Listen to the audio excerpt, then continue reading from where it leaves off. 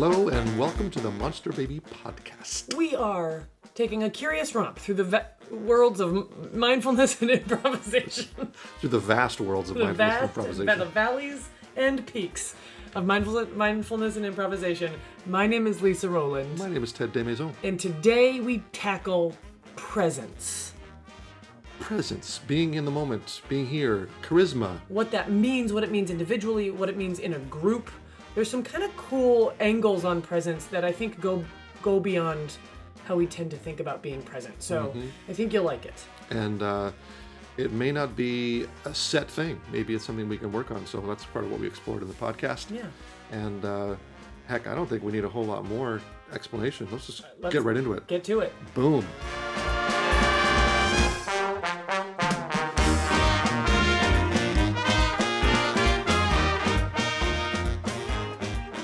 That's a good one. Invented acronym ball? So you throw me an acronym and I tell you what it stands for and I throw you an acronym. Oh, nice. So like I send you like the PFT. That's the primary force technique, which you use. You don't even have to explain it. You just tell me what it means. It's primary force technique. That's it, yeah. Scandi, SCANDI. Oh my God. SCANDI, the South Carolina Association of New Developers Incorporated. TBD. TBD is the tuberculosis benefit dystrophy. That's right. Yes, tuberculosis benefit dystrophy. Great. ARC, A-R-C. The Alaskan Republicans Club. A lot of guns in that club. LFW. Late for work. I've been so LFW, just chronically LFW. Chronically LFW. LFW, LOL. WZT. WZT. WZT. The World Zebra Tribunal. A very important gathering. KDLM. Kevin Durant logged minutes. Measuring, How many times does that have? Yeah. Yeah. Just got to check it to make sure Check he's the not KDLM. playing too much. Yeah, right. Yeah, that's good. KDLM's getting a little high during the playoffs. The SSF. The SSF. The Sherwood Sheriff's Foundation. PDT. Patrimonial delineation technique. Technique. There's a technique we have for patrimonial delineation. Yeah, gotta figure out who's the dad. Yeah. You could call it DNA at this point, but no, there's a technique for that. DBR. Delaware Bureau of Referendums. Referenda. KNT. Keep knocking, Tom. Knocking with an N. I like that. Yep, keep knocking, Tom. Keep knocking, Tom. Can I get in? No, can't. TTT. Okay. The triathlon training team. Oh, that's great. Yeah. I'm liking this. I don't know if it's a technique that you're using, but I'm watching you, and when you pause or like stumble a little bit, you're opening your eyes wider. It's kind of cool. Like you can maybe see more. What's there? What's there? That's cool. All right, give me at least one more here. One more. CRW. Cannonball Reach Weekly. It's a paper I subscribe. This is a circus. Yeah. It's Cannonball Reach Weekly. Cannonball Reach Weekly. Would you like one more? No, I've had my fill. Okay. Would you like OM? One no. Yeah, great. Yeah. Okay, great. There it is. That's fun. I've never played that before. Yeah, it's a little... Would you call it acronym ball? Yeah, I kind of made that up. Tim Moore. I got it from Tim. Acronymata? Acronymata? Acronymasium? Yes. Yep, some more. We're in Lisa's house, and she's got 2 cats. And they're particularly curious They're this really morning. doing some interesting things. They're roaming around.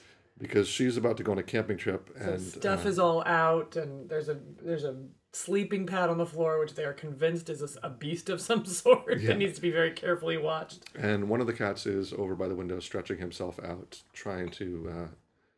Well, who knows what he's trying to do, but he looks as if he's been hung from the window. Yeah. But it's very entertaining. So, if only you could see. Yeah, no, they're very great. Their names are Simon and Puck, and they're just joys in my life. And it's a beautiful day in San Francisco today. Gorgeous day. Sunny and warm and lovely. And hold on. Time out. Well, I realized that last time I just want to hold ourselves accountable because at the last gratitude podcast, You're we right. did both commit to keeping a gratitude journal You are so right. and starting a gratitude practice. And it feels like we should just check in on that. How was yours? Totally consistent, I'm happy to report. Nice. Totally consistent and really fun. What did you notice any changes as a result of it? Or Did I notice changes? I actually didn't notice any changes as a result of it. like mood wise? I would like to say that I am now a happier, calmer person because of this. I don't feel that. But it was a really nice way to end the day, to think back over what the day held. And I don't think I'll stop doing it. I think I'll keep going. I noticed that most of or a significant percent of the things that I'm grateful for are people. Like individual people show up in my list. Mine was very quick. It was like 1, 2, 3, 3 items that I'm grateful for. And some of them were concepts, right? And some of them were specific moments or conditions or people, Right. or the cats made it onto the list a couple times.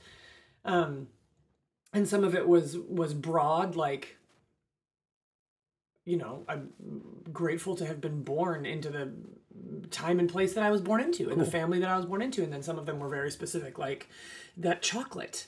I'm grateful for that delicious chocolate I had after dinner. So, Did you elaborate on each one? not very You just much. sort of named it. Yeah, I just I'm went thankful through for and this. named them. Yep. Yeah. 1, 2, 3.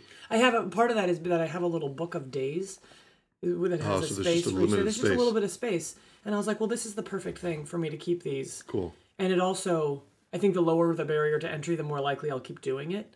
And so I was like, just do it. You don't have to, there don't need to be paragraphs. You don't need a half an hour to do this. You need 4 minutes. Right. Yeah. I found I was not as consistent, which was interesting to me because oftentimes with these things, I love to do them, and so it's just sort of natural. But there's something about the end of the day. I think when I'm ready for bed, I'm just ready for bed, ready to go to sleep.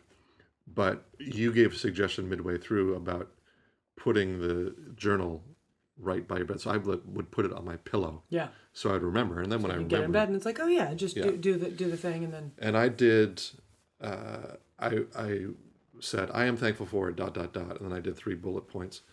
And I usually wrote the thing and then 1 sentence of explanation because I wanted to get a little bit, what is it about that thing that I'm grateful for? Yeah. And I too found, I don't think mine were at people as much as for circumstances or opportunities or things that I enjoy. Although there were some people as well. But what surprised me was the variety, just how much there is to be thankful for. And 3 felt like the tip of the iceberg. Yeah. Right. I could just go on for Totally. if I stop and notice. I mean, when you think about that exercise that we did, I'm thankful that I don't have a toothache Right. or whatever. Like you start thinking about all of the things that could be going wrong right now that aren't, and that's not just thankful for the way things are, but it's thankful for the way things aren't. Right. And then there's a countless number of things. Right. It could be so much worse. Yeah. All right. So great. So just gratitude check-in. I think I'm going to keep going. It's a nice practice. Yeah, I think I'll keep going too. Nice little moment to reflect on the day.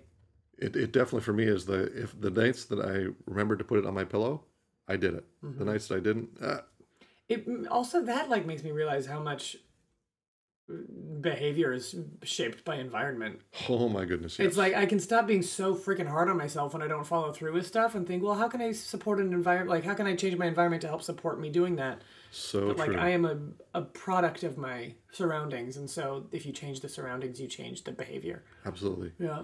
I took a course on positive reinforcement training this fall with a woman named Susan Friedman. It was online, but she's at Utah State. And that was one of the things that blew me away when we were talking about working with animals, trying to shape behavior, how significant environment is. You don't have to change the intelligence or you don't really have to teach anything. You just change the environment Yeah. and make something obvious. Yeah.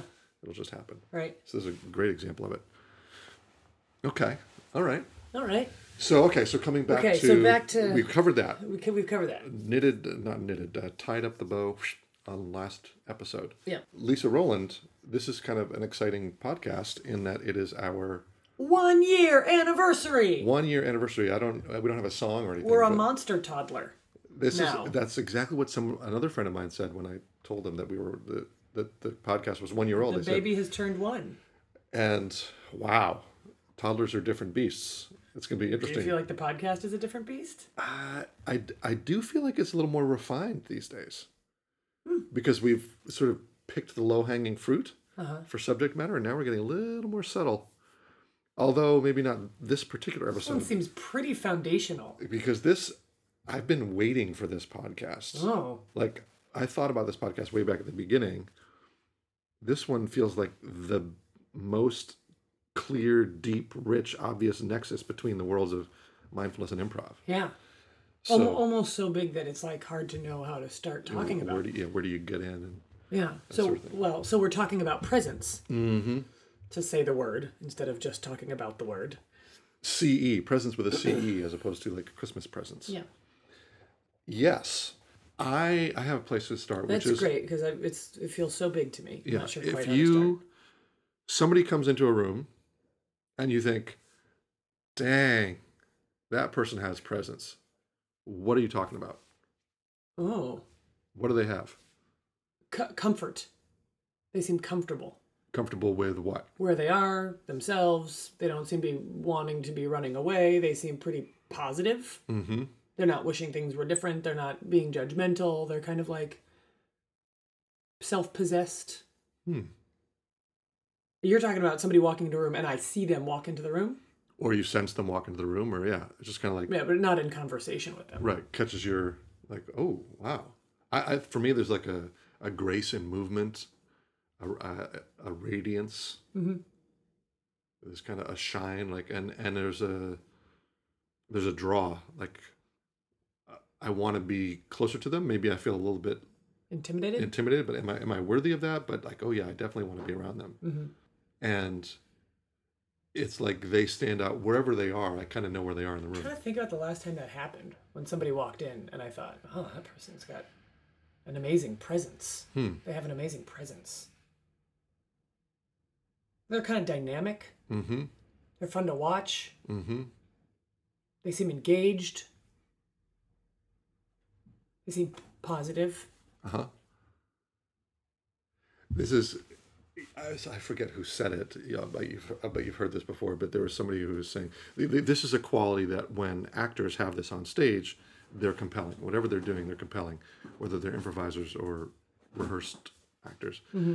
But they say don't ever get on stage with a child or a dog because you'll lose. Right. Because they're so Present. and compelling to watch because of it. So that's interesting because I don't think that those two things are totally the same. Okay. But I don't know that I would say about that same person who walks in the room and strikes me, I don't know that, God, they have an amazing presence is equivalent to, wow, they are so present.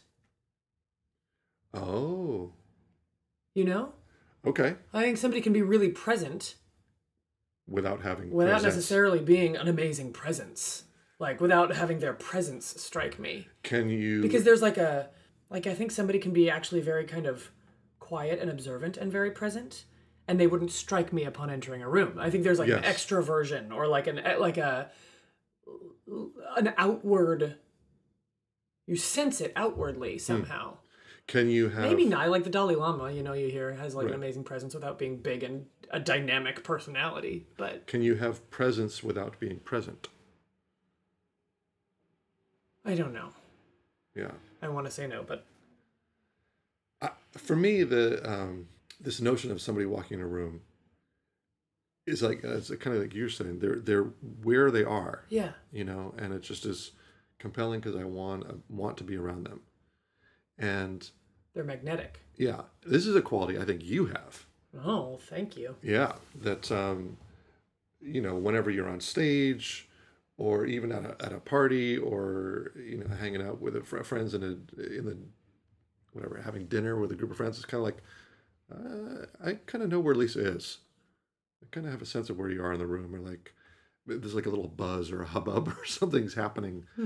Um, but even when you're being quiet, it can be that. I know. I was like, is that because I talk too No, loud? no. It's because there's a certain like a regalness or a groundedness. Oh, now I'm a little embarrassed. Yeah, well, That's nice. yeah, you're yeah, it's dynamic, and then also when you're on stage, like, and I know it's not just me that feels this way, but you come on like, ooh, what's she gonna do?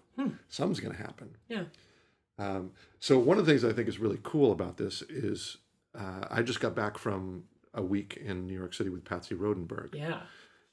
voice and acting coach in the UK, and she talks a lot about presence and what she calls second circle. I'm sure we'll get into that in a little bit here, but she talked about how this presence thing is not just God given or DNA given or luck given, but that it can be developed. You can do certain things to cultivate this way of being. And so, as I watch somebody like you or try to embody this myself, like, how much of this did I have or did you have before being trained on things that make a difference with it?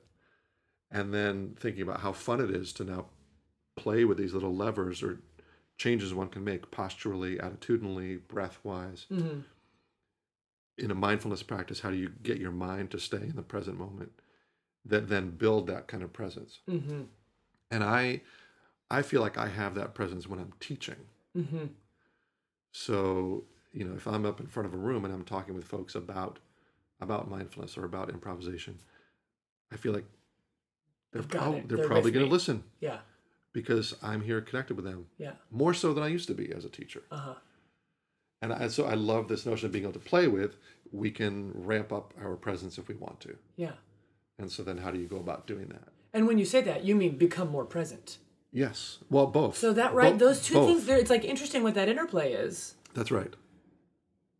Because for me, when I think about presence from an improv standpoint, I don't think about somebody having presence. I think about somebody being present, and that's about paying attention and not missing anything, and having the sort of catching it all and being able to play with it all. So when you're really present, your mind is not somewhere else. Right.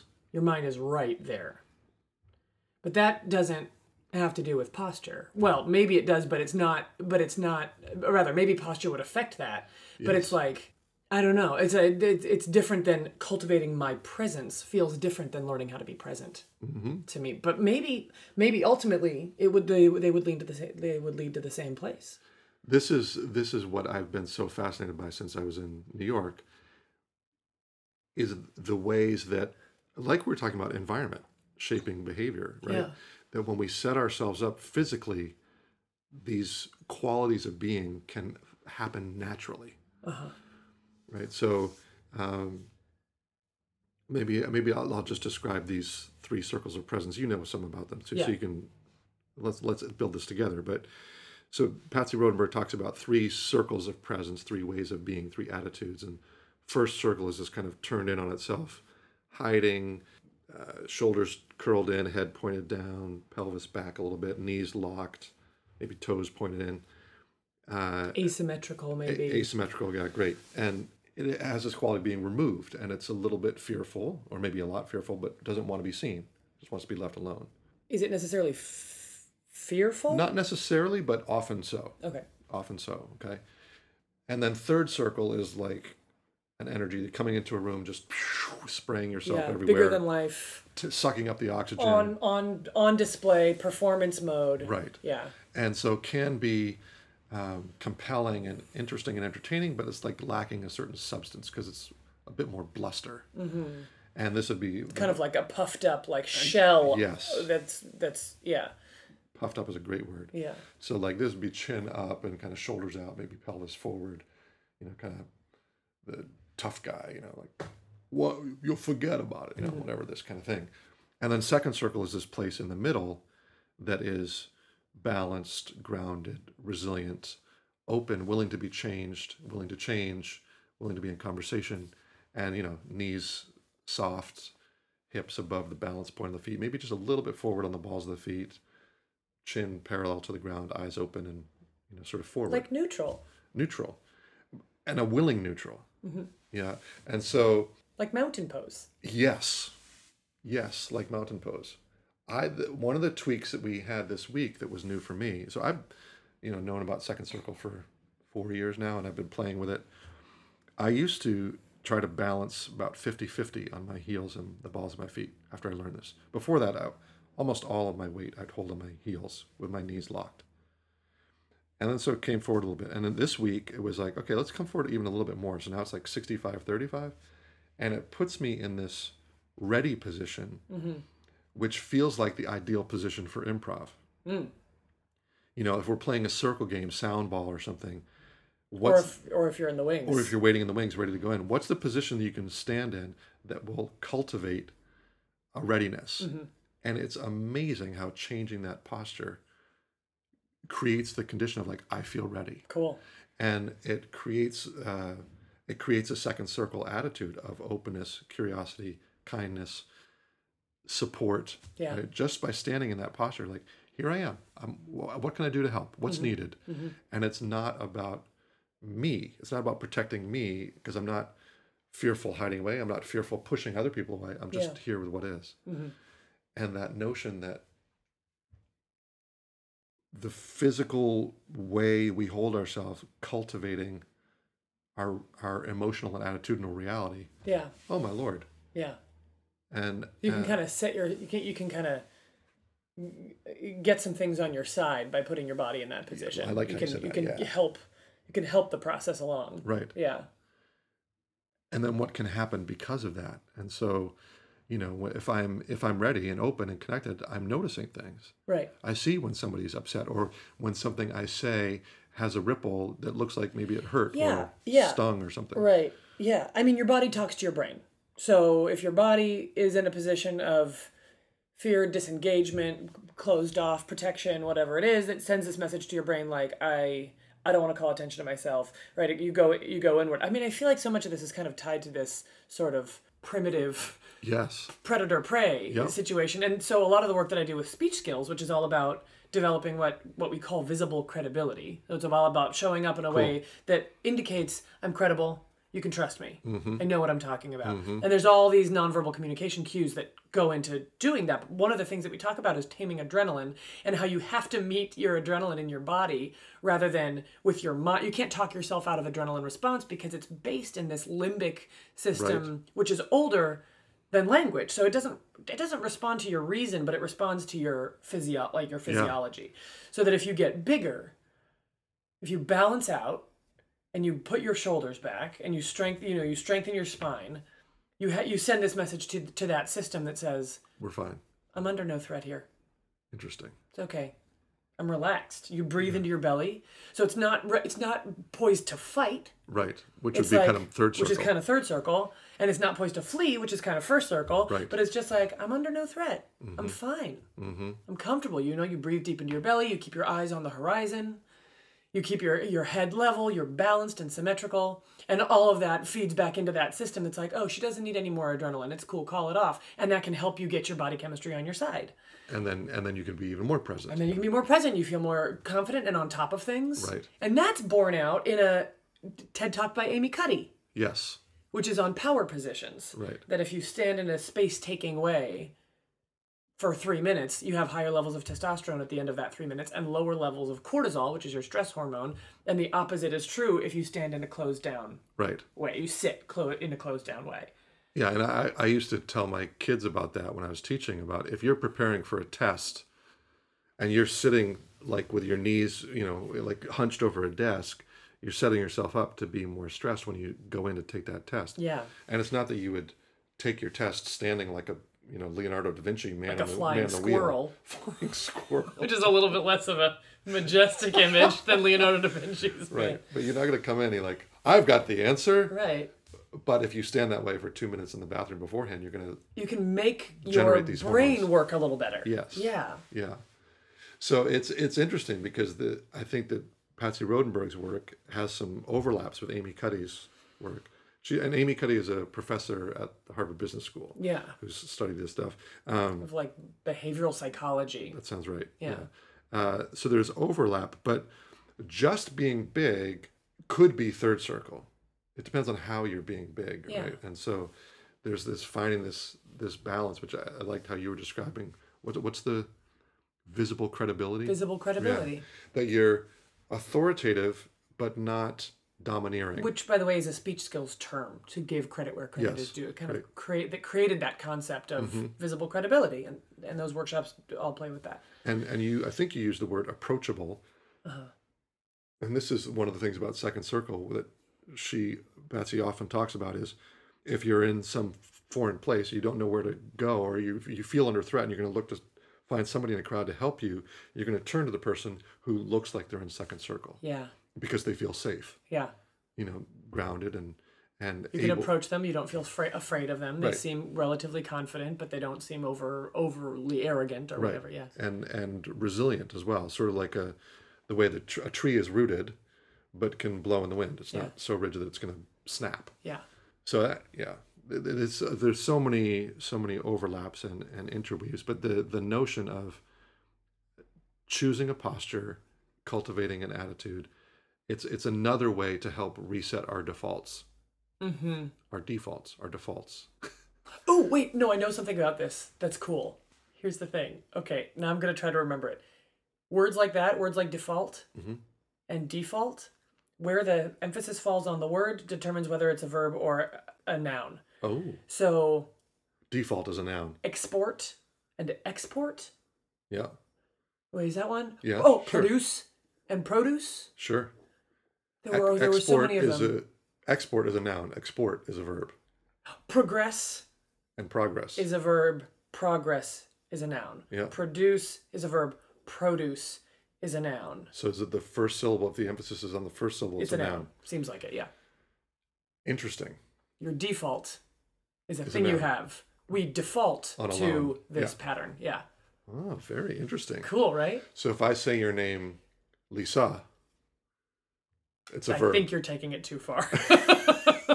What would it mean to Lisa? I don't know. I don't know. That was an interesting question. Oh, yeah. No, I've been Lisaing for 3 years now. Yeah, whatever that means. I think it means to develop your presence. Okay, great. Great. I'll take it. Anyway, time. End of, cool. Close parentheses. And Noelle, that's for you, by the way. Yeah, you'll Noelle like and that. Anna. I'm sure she already knows it. Prowls. Our word friends. Prowls. Okay, so that's there. We can change our defaults. I just like that we can do that. I feel That like idea that's, of like the case that we put ourselves in Yeah. says something about what happens inside. and rewires our brain, rewires our way of being. I feel like that's a lot of what we talk about on the podcast is noticing what are our defaults, and then trying to switch them up to fit more of what we want them to be. yeah. It's so cool when that happens.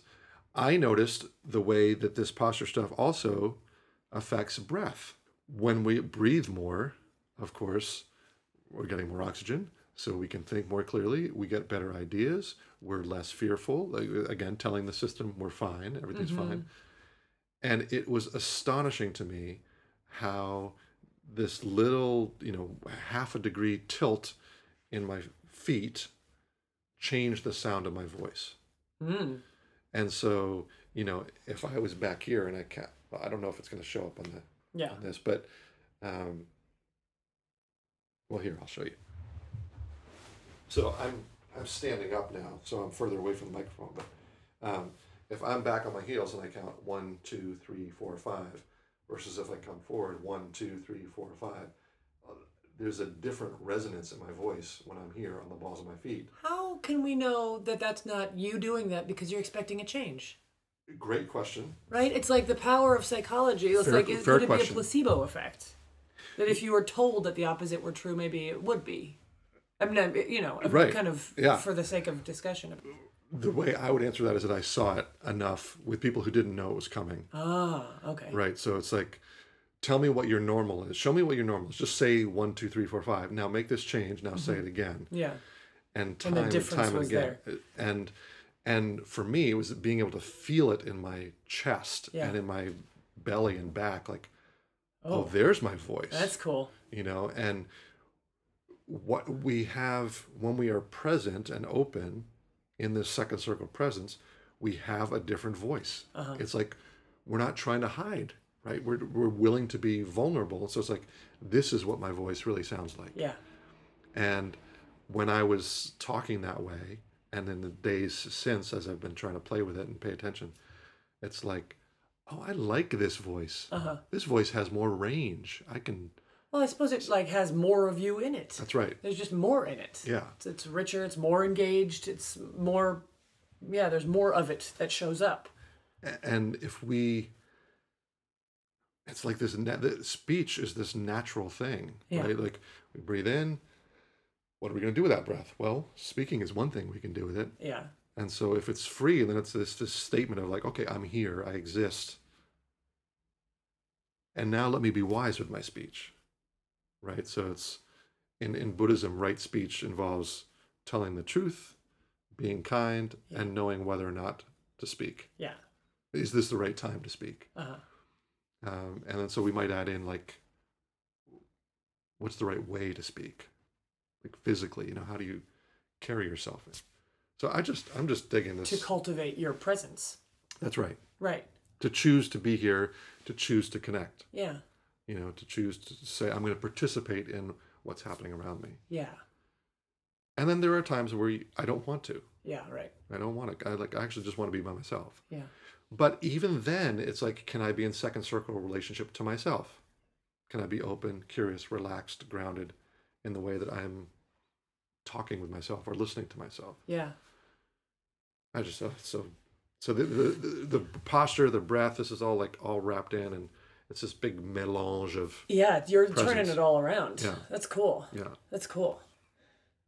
There's this part of me that's maybe it's because I don't feel like I on a regular basis pay that much attention to where my weight is or how I'm breathing. I don't feel like but it's hard to say, right? I started improvising. I started doing theater so early that I've been performing since I was in kindergarten, and consistently since I was in like third grade, school plays, and then youth theater companies and musicals and the whole thing, and singing and whatever. So maybe that training just sneaked in, and I didn't notice it. But so there's a part of me that's like, I am exhausted thinking about you, wanting to relax and wanting to be in second circle. Right. Like, I'm like, geez, when do you just get to lie on the couch and not give a fuck? Ooh, that was close. I don't know why I just stopped that F-bomb from coming out, but not care if you're in second circle or not. Like, just be where you are, Right. Like, there's an element of like, when are you off the hook? Yeah. When do you get to not worry about it? I think. But maybe I guess what you're saying is cultivating a default. That's right. That is just open to whatever's there. just more And if open. it's like wanting to be home, it's being home. So it's like an attitude more than a Right. a constant consciousness of it. Yeah, and in the process of creating that default, I think it takes more. Yeah, of course. Conscious Yeah, effort. intentionality. Right. Yeah. And so I don't think we've talked about this sequence of learning, but I learned it a bunch of Consciousness years. and competence. Yeah. We start with unconscious incompetence. We don't even know that we're not doing something, or Yeah, doing we don't engage with the fact that we don't have this skill. Yeah, and then we learn that we don't have it, and then we're consciously incompetent. And it's uncomfortable. We don't like that. Shoot, wow. And then we have to go through conscious competence of, I'm trying to do this, I'm playing with it, I'm experimenting, and eventually we get to unconscious competence where it just is happening. So this is interesting because we were talking about how you, in my opinion, have this kind of presence, and yet you're saying you've never trained for it, that you remember.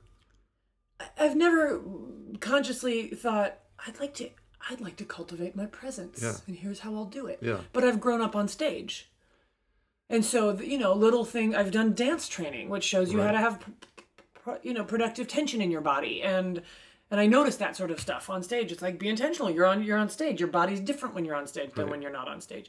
Those things change. Have you ever had training about linking movement with breath? Yoga. Uh-huh.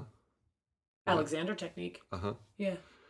Yeah, and I think about your family too. Like my experience with both of your parents is that they're very present people. That when I'm with them, they'll be listening Yeah. intently and curious and engaging, and I just imagine that kind of rubs off on you, and as your little kid, you've kind of Yeah. taken that in. But so it's interesting. Where did your presence come from? Yeah.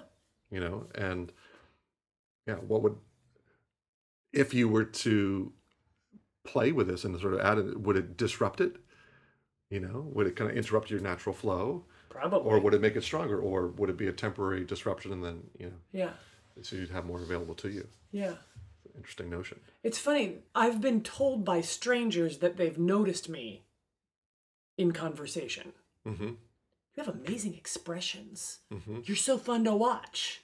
Like when I don't know that I'm being watched, Right. like I'm just in conversation, like a server came over Mm-hmm. and made that comment once, and I was like, wow, thank you. Yeah, I think that's And the other thing is, I was in Ashland with Rebecca Stockley. This has actually happened a couple of times when I've been watching theater right. and the actors in the show will cross paths later afterwards. So in Ashland, it's like this theater festival, and there's Yes. actors everywhere, and audience everywhere. There's theaters, So it's just this like small town filled with theater consumers and theater makers.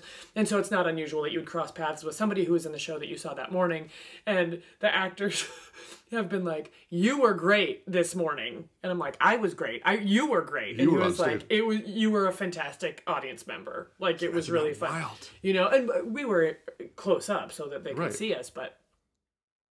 It's kind of a funny. Yeah, I mean, and part of that, some Part of that is, expressiveness and yeah. involvement and but I joy. think like some of it is your hair and your height, Right, visible like your signature. signature look, right? But then I think it's got to be Yeah. when you're paying attention, you're like locked in, and they can feel it. And I think a lot of it is outward expressiveness. My face moves a lot. If I'm into it, you can tell on my face that I'm into it. Right. I'm not sure that they would notice if I kind of sat highly engaged with a stone face. Yeah. Like there's a lot of like Right. expression. Yeah. There's an openness and a relaxation and a freedom of movement Yeah. and involvement that you have in your facial. I love it. Yeah. I love it. Another of the super cool things that we did when I was in New York City was that we were talking about presence as it relates to the group. And so, when before I've thought about like, okay, how do I carry myself? What am I giving off? How are people seeing me? Yeah. And we spent a lot of time talking about ensemble and what does ensemble mean? And, that an ensemble is a group of people who are choosing to be present with each other. I love that. Yeah. And so it's like, if everybody's in second circle with each other, how does that affect the group? And now what's possible? Yeah. And we did a couple exercises that were just astounding. One of them was she had us standing in a circle, and everybody was in second circle, and she had us close our eyes, and she walked around as she was talking, and she said, I'm going to tap somebody on the shoulder, and that person is going to put their body into a first circle posture or a third circle posture, or maybe step out of the circle a little bit. But I want them to do it quietly. And she's walking around. We don't know who she's tapping. And then after she's done, a minute or so of this kind of decoying, she says, okay, now with your eyes closed, I want you to point to where in the circle is this person who's not in second circle presence. So with your eyes closed. And so everybody points somewhere. And she says, okay, keep your hands pointed and then now open your eyes. And like 75% of us were pointing to the person Wow. who was not in that presence. Wild. It's like we could feel. And one of my buddies was like, That is. "Isn't that we're heard somebody shuffle?" I'm like, I don't Right. know, maybe, Yeah. but for the amount, it was like the whole group knew. Yeah.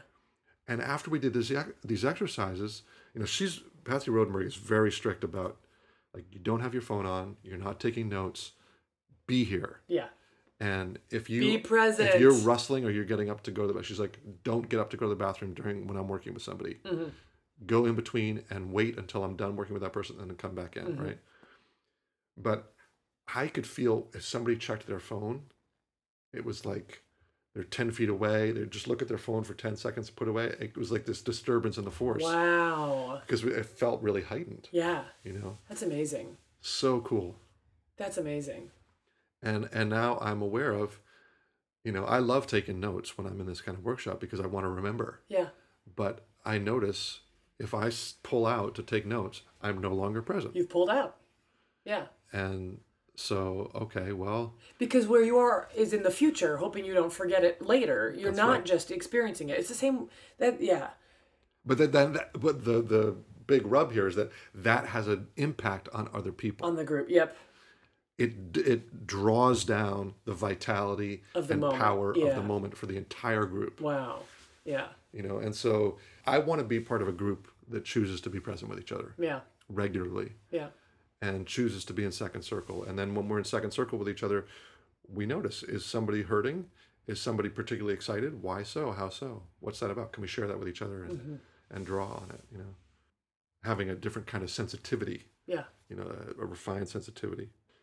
There was another thing from the workshop that I thought was really cool that I wanted to get your take on, which is, so it was a heightened language of Shakespeare workshop. So we each had learned a Shakespearean monologue or soliloquy. Sometimes people call it a speech. I thought that was kind of interesting. It didn't feel like speeches. But when we were doing that, Patsy kept coaching people to say, you have to remember that this character doesn't know what they're going to say. Yeah. That if you're like 3 lines ahead of I yourself, love that. you're not present with what the character's saying. Right. And it was kind of like a mind blower to me. Like, of course that's true. And yet when we learn lines for a show, we know the whole story. We know what's going to unfold. But to then inhabit the position within that character's mind of, I don't know what's coming, so I'm just saying these words as if I'm discovering them. Yeah. It completely transformed how I delivered my monologue. Cool. And it made it much more emotional because now I was doing Richard II, and he's kind of unraveling a little bit. And the first time I delivered it, it was more like poetry and regal, like he knew what he was doing and he's confronting his was own mortality. orating. Yeah. Yeah. And I delivered it fine, and it was engaged, and I was kind of in a good presence. I had good breath. But then she kept pushing me, and the last time I did it, it felt very, I felt like a bit overwrought. And I felt like I got out of my lower breath and I got up into my chest. But then when I did that, I said to everybody, was that not too much? And they were like, oh my God, no, that was so powerful. And I said, yeah, I felt so breathless. And she said, He would. that's the thing. He's realizing these things that are upsetting him. So of course he would be getting upset, Yeah. and he would be sounding upset. Yeah. Like, oh, but that, Your body needs to be his body. because I was staying with each thing as it unfolded rather than having projected forward in the monologue or the soliloquy. Such a cool notion. I know, they say the best improv looks scripted and the best scripted theater looks improvised. Mm-hmm. Like if you're doing it really well, an improv audience will be like, I would swear that you had a script. I would swear that you knew what was coming next. Mm-hmm. And that if you're doing theater really well, it feels like the first time any of these people are saying these words. Yeah. Is that something that you've worked with before in your theater work? Yeah, Scripted theater work? That kind of Yeah. dynamic of stay with the line, like don't get ahead of the line? I don't know that I've worked on it that exact way, but the idea of like every moment needs to be motivated by what is happening now. It can't just be, you can't just be going through it because you know how this scene goes. Right. And now is the part I act sad and now is the part I act whatever. But like really, like what is it in what that person just said that makes you want to say this next thing? You know, Yes. like everything needs to be tied to a living, something that is alive in the actors right now. Right. Yeah. And surprising them. They're surprising themselves with what they say and I do. think that this is why I feel like every acting school should have improv training. Mm-hmm. Because it gives you a very real experience of what that actually feels like Mm-hmm. in an intentional way of building relationships and developing scenes And not knowing what's going and to happen. really not knowing what's going Right. on. Right. Yeah. Yeah, and then I would say every school of life should have an acting and improv component to it. Component, This so rich and immediately transferable to Yeah. how am I being with this person in my life? Yeah. Am I predicting what's coming up? Do I think I know where this conversation is going? Right. Or am I hanging with it as it's happening? Hey, here's a question. Well, it seems to me that you can't really be. I think that there's an inverse proportionality to your awareness of how present you're being and your presence. Nice conundrum here. Yes, Because if you're Because if I'm sitting there being like, my breath is good and my weight is good, then I'm not noticing anything around me. Like I'm only noticing me. I'm present with like what's going on in myself. But I'm not like, right, that presence that you're talking about of being connected and engaged and like right there and dynamic and in tune and in touch, I think goes away the minute we become aware of how present we are. Yeah, so I mean, here's it's like meditation. well, you're right. So it's like one of the things that we could talk about is how wide is our focus, right? And so I think sometimes people conflate mindfulness with concentration. Uh-huh. And so in the .B training for teens, we talk about spotlight of attention. And so how narrow is it or how wide is it? If I'm honing it down to just focusing on my breath, I'm being aware in that moment of my breath and using that as an anchor. And then I could expand that out to say my breath in my body, or now let's include the sounds in the room, or let's include the patterns of my thoughts, what thoughts are passing through. So that's concentration. How wide or narrow is the spotlight? And a mindfulness is more of a peripheral thing, like what's everything that's happening right now. Yeah, and I am one of the things that's happening. I'm and part of it. Everything else is happening too. But there's also this dynamic of the observer could be Removes you from a removal, Yeah. but it could also be just a noticing. So it's like, how far back does the observer get, right? So I'm pausing enough to actually experience something, to savor something, to slow something down. So like when I'm having a square of chocolate, do I just pop it in my mouth and chew it and swallow it? Or do I stop and notice? And there it is. and explore the experience. Yeah. Yeah. So I mean, it feels kind of like you need to have moments of well-directed intentionality. Mm-hmm. But I feel like it can't always be, right? Like so you pop the chocolate in your mouth and there needs to be a moment where you go, enjoy this. So you slow it down and you enjoy, and you do. But does the awareness bring you back into the experience, or does it hold you out? Or does it distance removed? you from it? Yeah, exactly. Right. Exactly. Yeah, and my It's like you get wrapped up in whether like in the excellent quality of your enjoyment of the thing rather than the enjoyment of it. That's right. Yeah. Yeah, and for me, there are two components. One is to be here in time, experiencing it, and then the other is to not be in my thoughts about it. So am I in my thinking mode where I'm evaluating, planning, judging, concerning, right? Or am I sensing it? Am I feeling my feelings, or am I noticing what my fingers are experiencing, or what wind pattern is moving across my face, like the physical sensation experience? Yeah. Which can only happen right now. That's right. And the same, that's why breath is so important in meditation, because breath is always happening now. Yeah, right. If you're paying attention to what it is right now. So that's, but yeah, you're pointing out this paradox or tension, or are we so mindful that we're not present in our experience anymore? Yeah, exactly. And I'd say if we're not... Is it okay to get swept into a moment and not be paying attention at all to how you are experiencing the moment? Right. And so I guess that's like moments of intentional awareness around how you're approaching an experience, and then just let go. Let's let go. Right. Yeah. And maybe that's part of the creating new defaults, conscious competence. When do you need to be less aware of it because it's happening naturally? And right, and like how often do the signposts happen? Yeah. Right, so it's like, okay, I'm going to dive into this experience and not try to be mindful, not try to be... I'm just going to do it. Yeah. But after 30 minutes, I'm going to ding, ring a bell. I'm like, okay, am I here? Or bringing me back, yeah. Have I actually charted off into some other territory? Now I'm thinking about 3 years from now and what this could... let me come back. Yeah. And now I'll do another half hour of just going in. Yeah.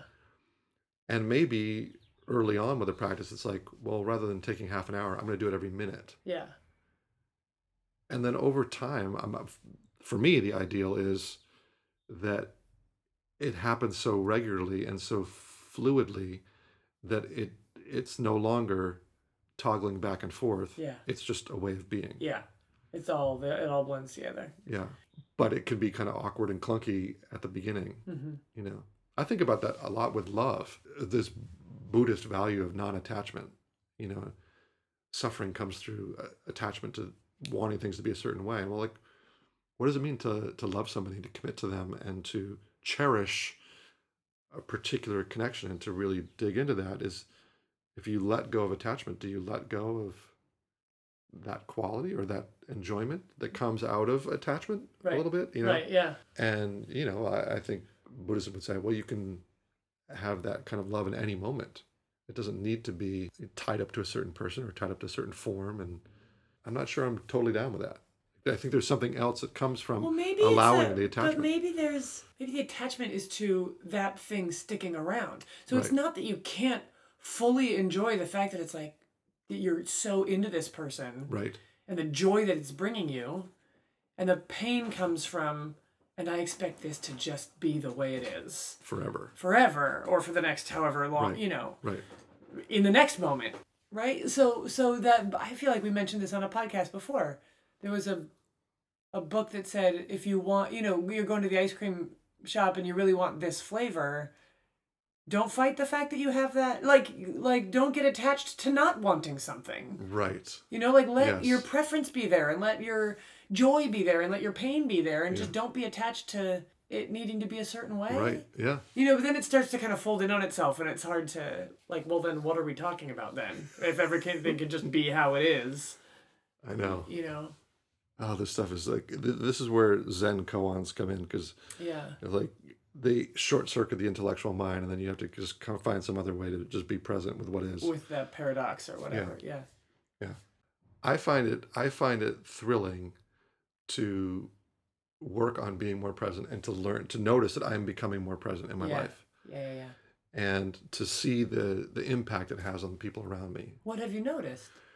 Well, I notice when I'm teaching that my students feel more comfortable than they used to, and I have fewer ego battles with students, Uh-huh. because I feel like they know that I see them, and I'm curious about them, and I get less tired in my teaching than I used to. I have more fun. I think I smile more, and then when I get feedback at the end of a training, or it has a different depth to it. Yeah. This mindfulness training I just led in Miami, somebody said, I've never felt so accepted and inspired in an educational setting.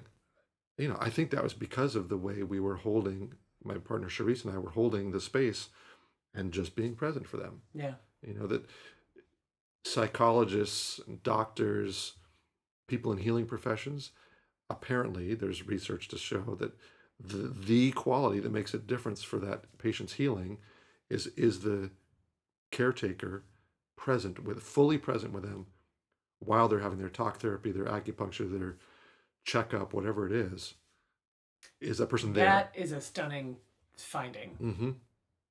The key variable, just to have another person say, I'm here with you, for you. I see you. I hear you. Yep. I care about you. Mm-hmm. I'm willing to be in the world with you in this moment in time, as fleeting as it might be. That has a healing quality just to itself. Yeah. Oh, I love that. Doesn't it make you feel like we're spending resources on a lot of wrong things? Yes. Well, and that's kind of been... If the thing that makes the difference is feeling seen and witnessed and cared for, like, let's just all get better at that. That's exactly the take I've been trying for with my professional development, with my career. And sometimes I doubt myself, and I think I should be getting this skill and this skill and this skill. But what I have been working on over the last 5 or 6 years is take care of your presence, get yourself better at being present, and trust the rest to unfold the way it will. That's cool. It's very improvisational. Some days I think I'm doing well with that, other days not. But I feel like I'm better at being present than I was 5 years ago. Mm-hmm. And I have more fun, and I'm more relaxed with my days now Yeah. than I have been. Even though, there's lots of ways I'm not satisfied. I want things to be different, and I can be with that dissatisfaction or wanting in a different way. Aspiration versus acceptance. Episode 2, 5, 4, something like that. Yeah. So, all right. Anything else you want to say about presence? It feels like we've wrapped it up. Yeah. Nothing more now. Yeah. I like present people. Mm-hmm. I like people who seem like they're right there with you right away. Yeah. I think you got to be present in order to play. Yes. I think playful is an inherently present. Yeah. It requires presence. Yes. We talked about that last night in my mindfulness class. We did a game where we were tossing a ball back and forth. And at the end, I said, was anybody thinking about other things during when we did this game? Yeah. And everybody's like, no. It was all, nobody's thinking about their schedule or you can't take their kids somewhere else or yeah. It was all there. Cool. Well, all right. Well, so people, we're glad you're here with us in this moment right now. You're hearing our voices right now. Yes. Even though you might also be washing your dishes or something else. All sorts of possibilities. Yeah. Thanks for listening. Pleasure to have you with us as well. Get present. As always. And talk to you soon. Bye-bye.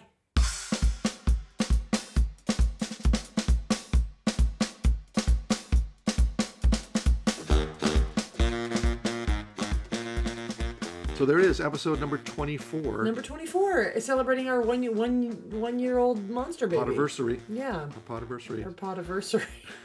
Podiversary. Podiversary. Thank you so much for listening. As always. Yeah, it's an honor to have you checking in with us. Yeah. Lisa, tell me, what are you taking away from that conversation? What's sticking with you? I'm reminded, I think it's interesting, the idea of changing the environment of your body to change what happens inside it. Mm-hmm. And I like that. And the idea of being intentional about how present you are so that you can stop being intentional about it.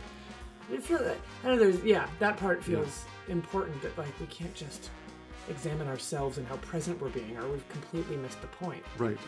That's what's resonating for me, is that tension between, again, kind of as we've talked about before, aspiring or accepting. Like, I'm wanting to change my default, so it's going to take conscious effort, and I might stumble around and be awkward a bit, but that hopefully over time it's developing into something that creates a new way of being. And it doesn't take intention anymore. That's right. Yeah.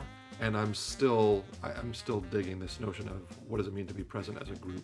Yeah, I love that. Really excited to explore that more in our work. Yeah, it feels like that might be an unseen factor that plays on so many things. So many relationship dynamics, ways that groups work together, ways that teams work together. Are we in this in the same way? Are we all committed to being in this? Whether it's at work or a hobby or whatever, and that if something is out of whack in that direction, it can really throw things. As a teacher and maybe a group leader, if I'm pulling together an improv team or whatever team, watching Patsy Rodenberg teach, she's a taskmaster about that. She is super disciplined and ferocious about protecting that safe space. Mm-hmm. She says, I'm going to forgive any mistake you make because that's part of the learning process. But I will be ferocious about protecting our safe space. Yeah. You need to be present. Yeah, that's great. And so I'm inspired to be more ferocious that way. Yeah, super cool. Like, get here, be here. Be here, all the way. For us. Yeah. Because what we're going to experience together is different if we can do that. Yeah, I love it. So, cool. Great, so, yeah. If you got any thoughts for us, questions, comments, info@monsterbabypodcast.com. You can include questions for Simon and Puck. They have a lot to say. They will. When they wake up, they'll be full of insights. They'll let you know. info@monsterbabypodcast.com. Yep. You can get either one of us. And our retreat is in June, in Maine, June 9 to 13. 9 to 14. 9 to 14. In a beautiful place. Just gorgeous on the coast of Maine. Come on, summertime. Come on, baby. Come be playful and mindful with us. Yeah, we will we'll play with presence, and you'll leave feeling expanded. Well, maybe you feel expanded, but we don't want to promise too much. We can't promise. And if you're enjoying this and you'd be willing to, if you could go to iTunes, leave us a review there, that'd be awesome. Yeah. And you can come join us follow us on our Facebook page and Twitter. And oh my gosh, there's just so many things you can do. But find us. We'll reach out. Let's let these people go. Let them go. Let my people go. We'll see you next time, everybody. Thanks so much. Ciao. Bye.